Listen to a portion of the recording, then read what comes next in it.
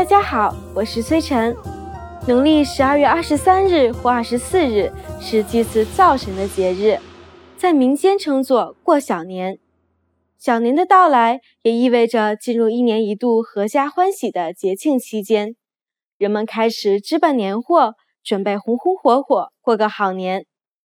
下面我们一起来了解一下吧。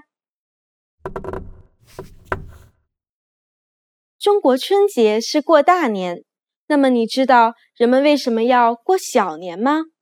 我会在这个视频的结尾告诉大家答案哦。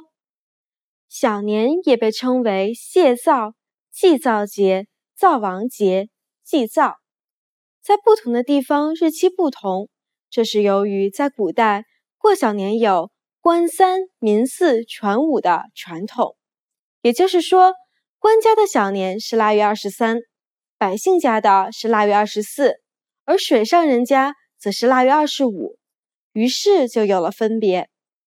但无论是哪天过小年，人们辞旧迎新的愿望却是一致的。小年是民间祭灶的日子，据说这一天灶王爷都要上天向玉皇大帝报告民间众生的善恶，让玉皇大帝来主持赏罚。所以祭灶时要把关东糖用火融化，涂在灶王爷的嘴上，这样他就不能在玉帝面前说坏话了。此外，中国古代还有男不拜月，女不祭灶的习俗，因此小年这天祭灶王爷只限男子。这一天的主要习俗有祭灶王、扫尘土和剪窗花。所有准备工作中，剪贴窗花是最盛行的民俗活动，往往用红色印纸来剪出龙凤之类吉祥寓意的图案，贴在窗户上，节日的喜庆也就衬托出来了。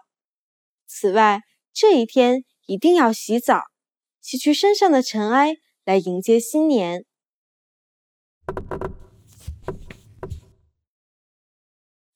那么，前面提到的灶王爷是哪位神仙呢？对中国人来说，柴米油盐酱醋茶，柴是生活里第一位重要的。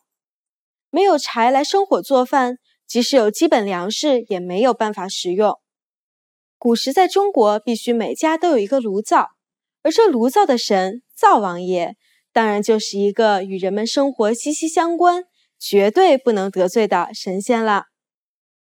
现在我来告诉你们前面问题的答案。中国春节是过大年，那么你知道人们为什么要过小年吗？传统上的过大年，也就是过春节，是一年中最重要、习俗也最繁琐的节日。所以过去的人们过小年，主要是为了大年的来到做准备。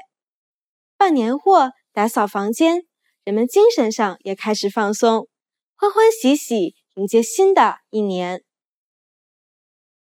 这节课你觉得怎么样？你有学到很多有趣的东西吗？在你的国家的传说故事里，也有掌管炉灶的神吗？请在 ChineseClass101.com 给我们留言吧。我们下一节课再见。